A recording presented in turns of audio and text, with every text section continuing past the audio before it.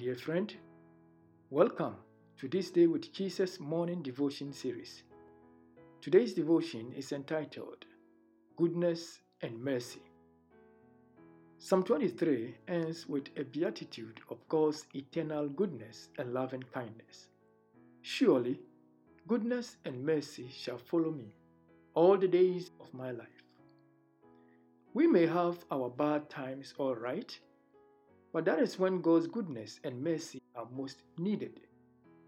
David brings this assurance as a benediction to close Psalm 23, that our circumstances may change, but God's goodness and mercy shall forever remain with us.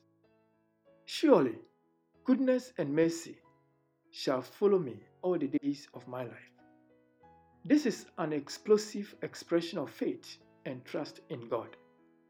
Someone has said, it is a bold statement, and I think it is a strong reminder of God's unfailing faithfulness in the days of our lives.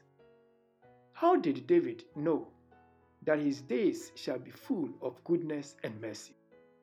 This is where a majority of Christians falter. We measure God's faithfulness by our past or present circumstances. When things are going well, we tend to see God as good. When bad days arrive, we tend to criticize ourselves and frequently dwell on our mistakes. But we ought to remember that God is not only good, God is also merciful. God knows we are sinful. He knows we make mistakes, and that is why God is merciful. God forgives sins to allow His goodness to work in our lives. Therefore, having assurance in God should not depend on ourselves, but should depend on who God is for our lives.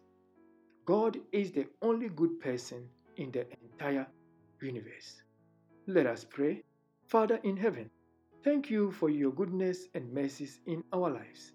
Whenever we fail, help us remember how good and merciful you are in order to come to you. In Jesus' name we pray. Amen. Jesus, how I trust Him, how I proved Him more and more. Jesus, Jesus, precious Jesus, oh, for grace to trust Him more.